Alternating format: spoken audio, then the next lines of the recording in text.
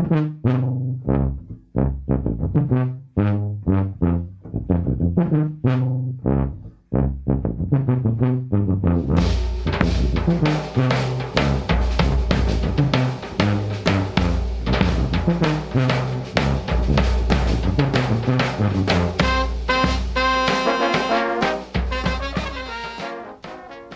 and welcome to the Street Brass Podcast. This is your host, Phil Andrews. Today we'll be playing field recordings from the 2018 Golden Fest. That is the annual celebration of Balkan dance, music, food, and culture, which is put on by Zlatne Uste, of course, the long-running Balkan band. They've been doing this festival for over 30 years. This year it was held January 12th and 13th in the Grand Prospect Hall in Brooklyn, New York. We'll be playing recordings that I made on site, interviews with both attendees, musicians, and people from behind the scenes. But a lot of the music we're going to be playing were taken from WFMU's Free Music Archive. These are recordings made by the Trans-Pacific Sound Paradise. I want to give a special shout out to Rob Weisberg and Cheyenne Homan for working with me on getting these recordings up. But you can find both recordings from this year's Golden Fest and many, many, many other recordings at the freemusicarchive.org, available for streaming or download for non-commercial purposes. So big shout out to them. And we'll get started with a recording that they made from this year's Golden Fest, and it's Zlatne Uste playing Habibi at the 2018 Golden Fest.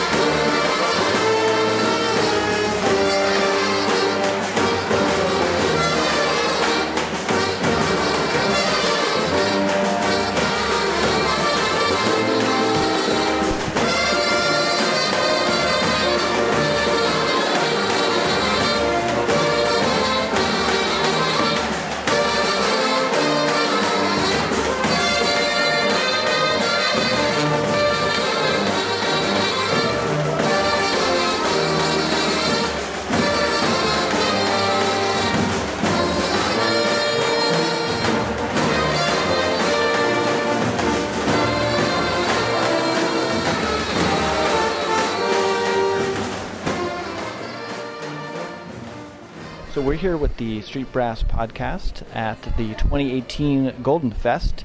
Want to introduce yourself? Hi, I'm Laura Paneman, and I am site manager of the festival. That's great. And what does that mean? What do you do for the festival? Mostly when there are problems, people will text me, and I will take care of those. Today there's been a bunch of, there are leaks, there's problems with the toilets, the sinks aren't draining kind of problems. So it's that. We need tables up in the Sharshia. And if folks don't know, Golden Fest is an absolutely enormous undertaking. I mean, there must be at least a couple thousand people here tonight. And how many performing groups would you say that there are? Last night there were 5 performing groups, and tonight there'll be about 60. Wow.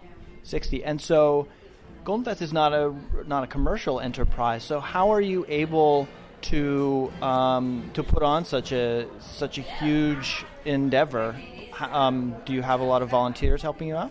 We have a huge number of volunteers. There are probably a couple of hundred volunteers, from of course the volunteer stage managers to the food crew to all the people at the door taking your money, checking your tickets, giving you your wristbands, the volunteers checking in the other volunteers, checking in the musicians. There's probably a couple of hundred over the course of the weekend. Wow, yeah, it's one of the things that really makes Golden Fest different, is that it feels like a community of people putting on a celebration for themselves rather than just a bunch of high-paid bands sort of playing for the masses. Well, that's how the festival started out. The festival started out as a bunch of people who wanted to play music together, who only ever get to play music at one East or West Coast Balkan camps that we have every summer. And in the 80s, they said, hey, let's just have a get-together where we could all play with each other outside of camp.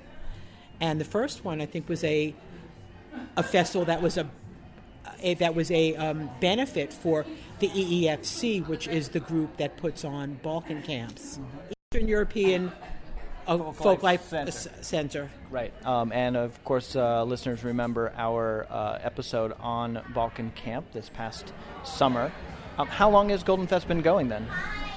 I believe this is the 32nd Golden Fest. Wow. So just subtract from the year. Mm-hmm.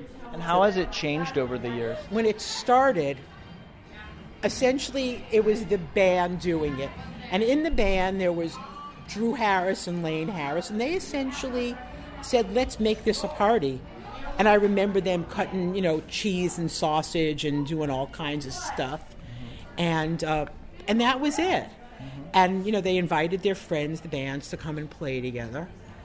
And then essentially, as it morphed and we outgrew places and we got bigger and bigger and bigger as more people found out about us. And so now here we are with this huge venue, which we fill on, first floor to fourth floor on Saturday night. And it's just morphed because there's more and more and more musicians, more and more younger bands who play music in and around whatever city they're in, a lot in New York. And people who go to hear the band say, oh, what is this music? And they come to Golden Festival. Yeah, one of the things that I find amazing is that this isn't a group of people from simply one generation with a particular interest. There are kids here, there's teenagers here, there are young musicians. Why do you think that the cultural offerings here in the community are so attractive to each succeeding generation? Well, it's different for each generation. A number of the people here, like Michael Ginsberg, who is the trumpet player in Zlatny Usti, his parents folk danced. And another, Linda Mansdorf, her parents folk danced. She dances, her daughter dances, plays in Chochek Nation. She plays violin. So there's 3 generations of dancers there. And a lot of people come from that. There's a whole bunch of people who started dancing in college or in grad school. There was a folk dance club on every campus. Then a lot of the original people from the 60s who loved this music and went to Europe and, went to Yugoslavia, went to Bulgaria to learn the music, to learn the dances, brought them back here.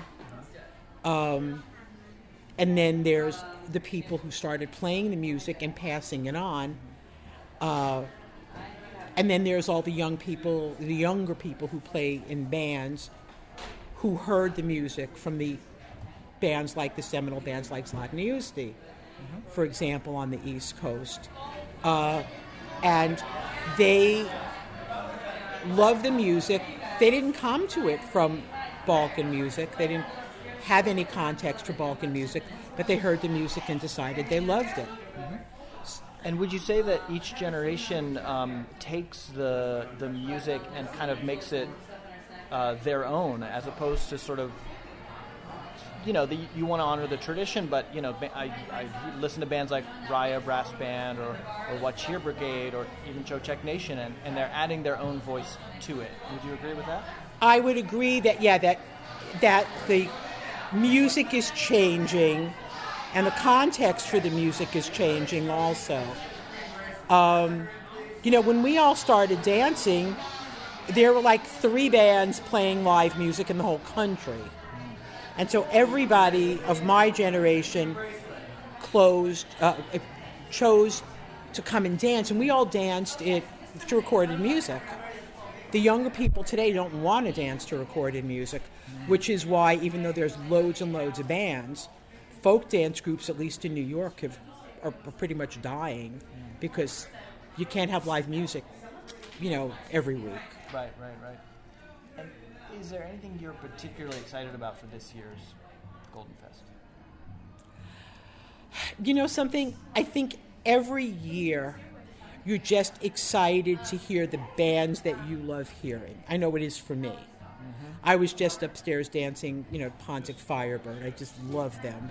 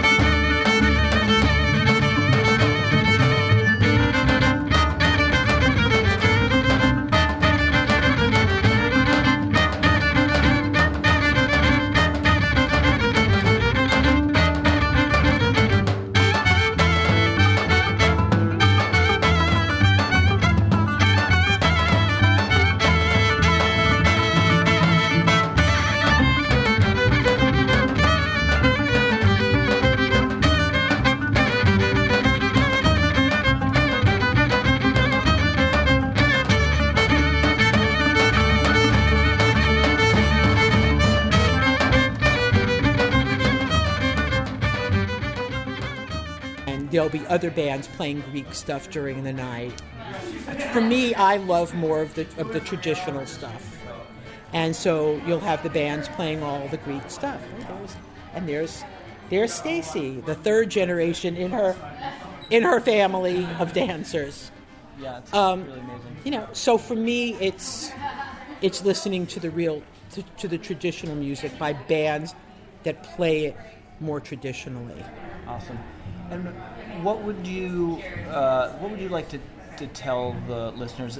Let's say there are a lot of people who are listening who have been to Golden Fest many times. What's something most people don't know about the behind the scenes, about how it all happens? I don't think that people know how many people it takes to make it happen.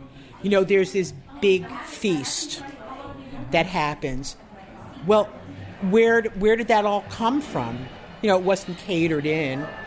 There's Boccia and her team back there in the kitchen slaving away all night to make sure that there are enough trays to feed everybody. It's a real army of volunteers.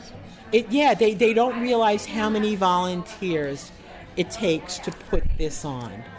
They don't realize all the stuff, all the textiles hanging around here, especially in the atrium and the stage backdrops. They pretty much all belong to one person, Kathy Springer. A couple of other people bring stuff, but she's got this incredible textile collection. People come for the music. I don't know how much they consider everything else around the music and how that happens. Right. I mean, someone's got from the coat checks to the ticket check-in. One year I helped with sound. There's a lot of behind-the-scenes work, not just the musicians who are mostly also volunteering their time. Yeah. But, they walk into this kind of fully formed place, and I don't know that a lot of people consider how it all happened. They're here, and they're going to dance their feet off for 8 hours and go home. Mm-hmm. Yeah, it was an amazing time. And we'll be speaking with some other folks. We want to thank you, Laura, for taking the time tonight. And thank you for asking. Anytime. Hi, we're here with the Street Brass Podcast. What do you want to introduce yourself to the listeners? My name's Jen Datka, former member of the Rude Mechanical Orchestra. Awesome. Nice to see you, Jen. Would you like to tell us what Golden Fest means to you? Golden Fest means to me seeing world-class musicians with approximately 50% of the people I know in New York City and dancing and having a great time. Beautiful. And who are you about to see in about 30 seconds? The Veverice Brass Band. And who is that? The Squirrels from Brooklyn. They're amazing. That's great. Recently reformed after a hiatus. Their band leader, JR, left for New Orleans. But they've recently come back, and we're super excited about it. So let's listen.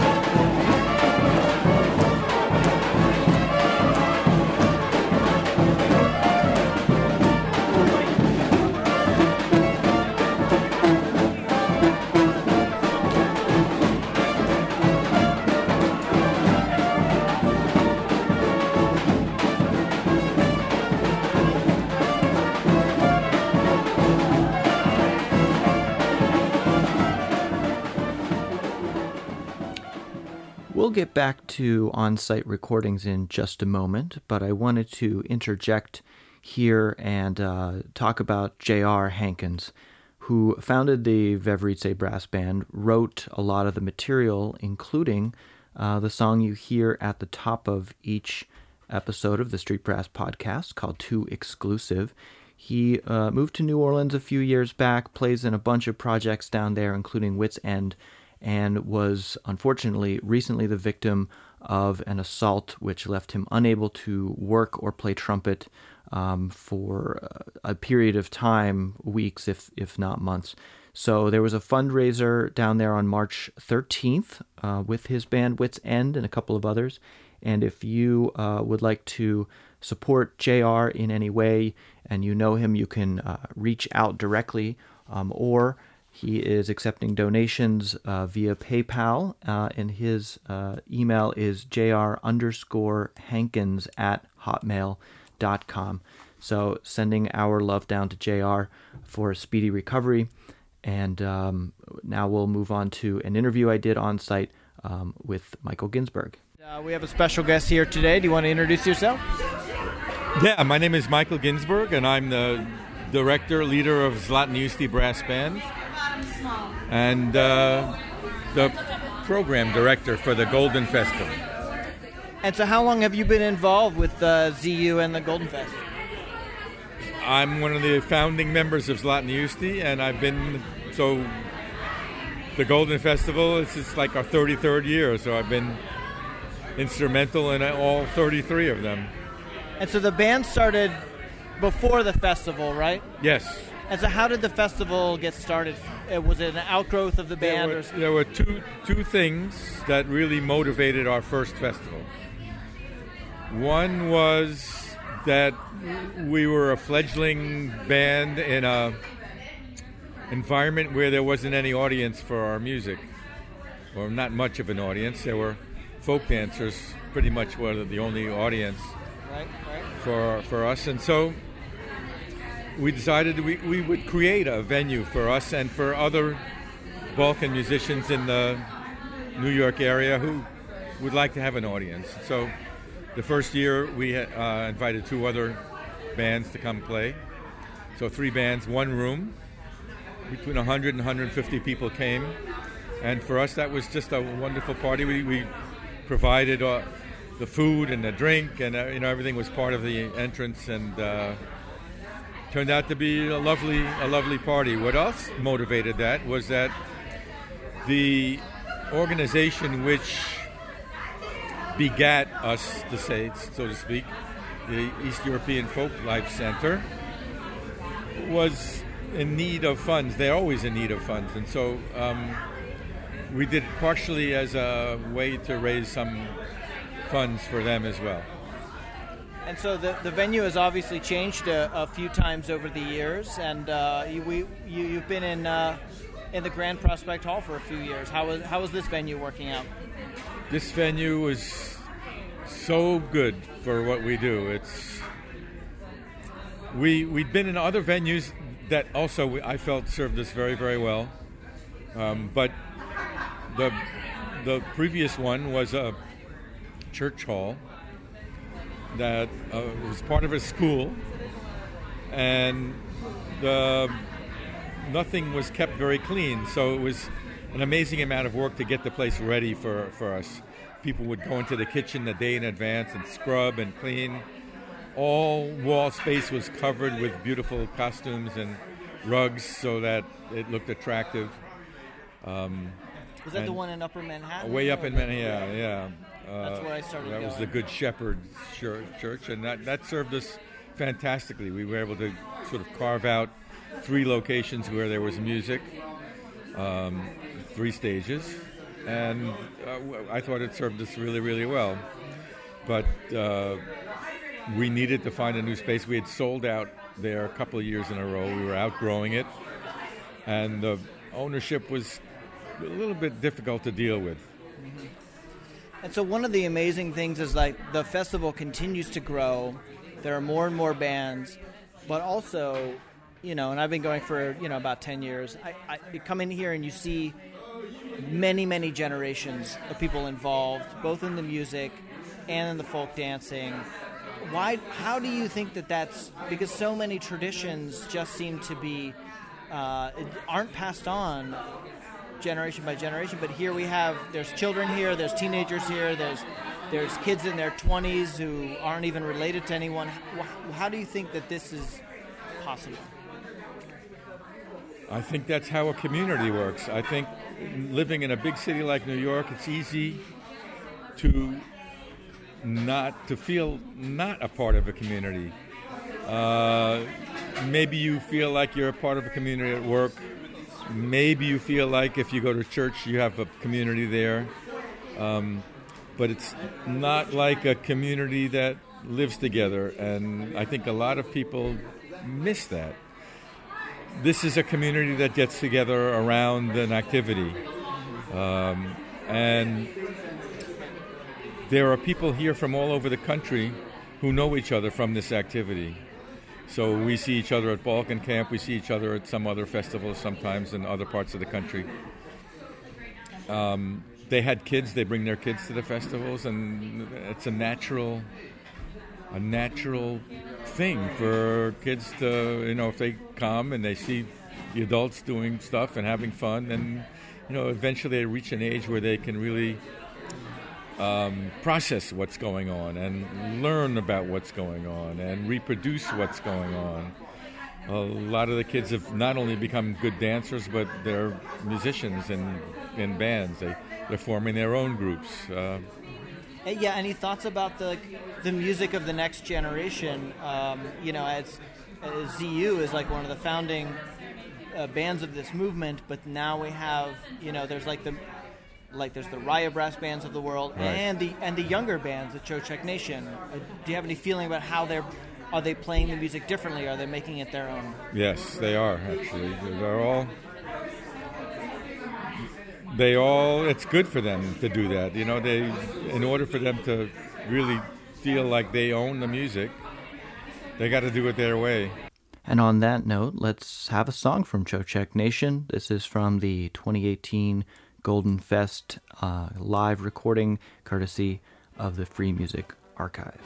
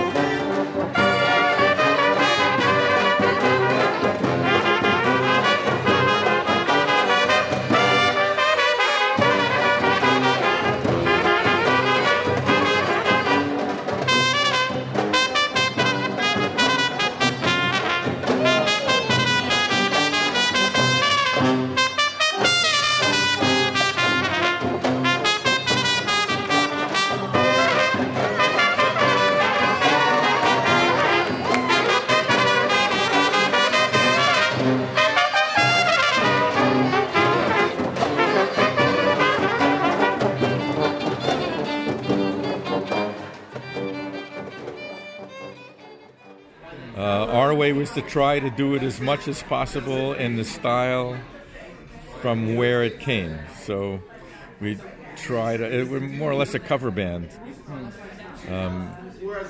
And that was our identity. We enjoy it. That's what we do. But other bands have their own direction, and they do some of what we do, but there's nobody quite like us.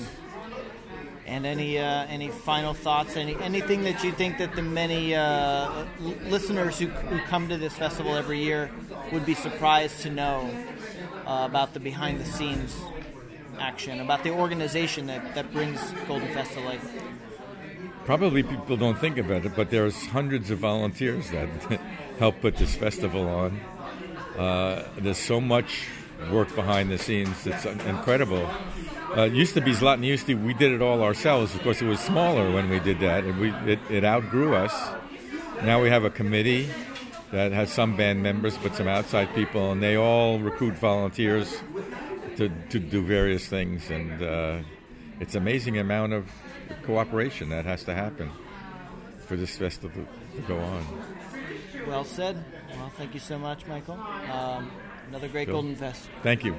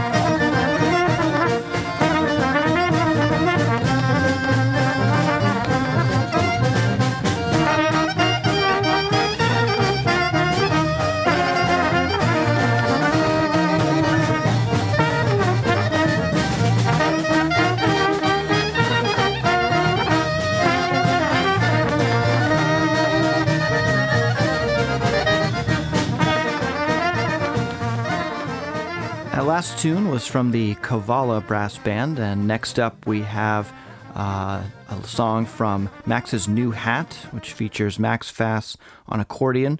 Max also plays in the Raya Brass Band, so let's check it out.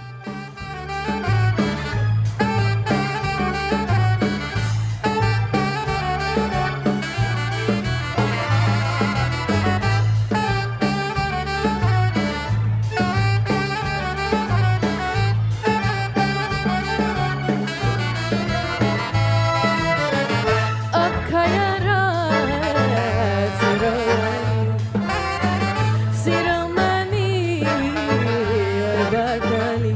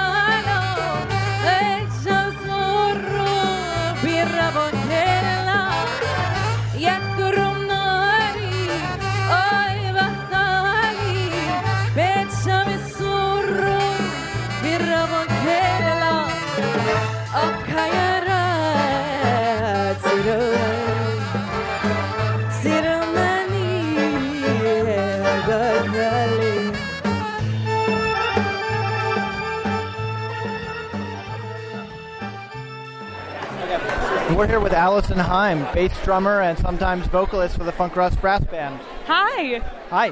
How many Golden Fest have you been to? This is my very first Golden Fest. Oh my God, Golden Fest virgin. So tell us, what are your impressions so far? It's amazing. There are so many people, there's so much enthusiasm, there's so much dancing, and so much music. Awesome. And who are we watching right now? We are watching Veverite. And have we seen them before? I have. Funk Rust Brass Band actually played a show with them at the Rock Shop perhaps 2 or more years ago. You'll have to keep me honest. Right before their hiatus, but now they're back. So let's have a listen.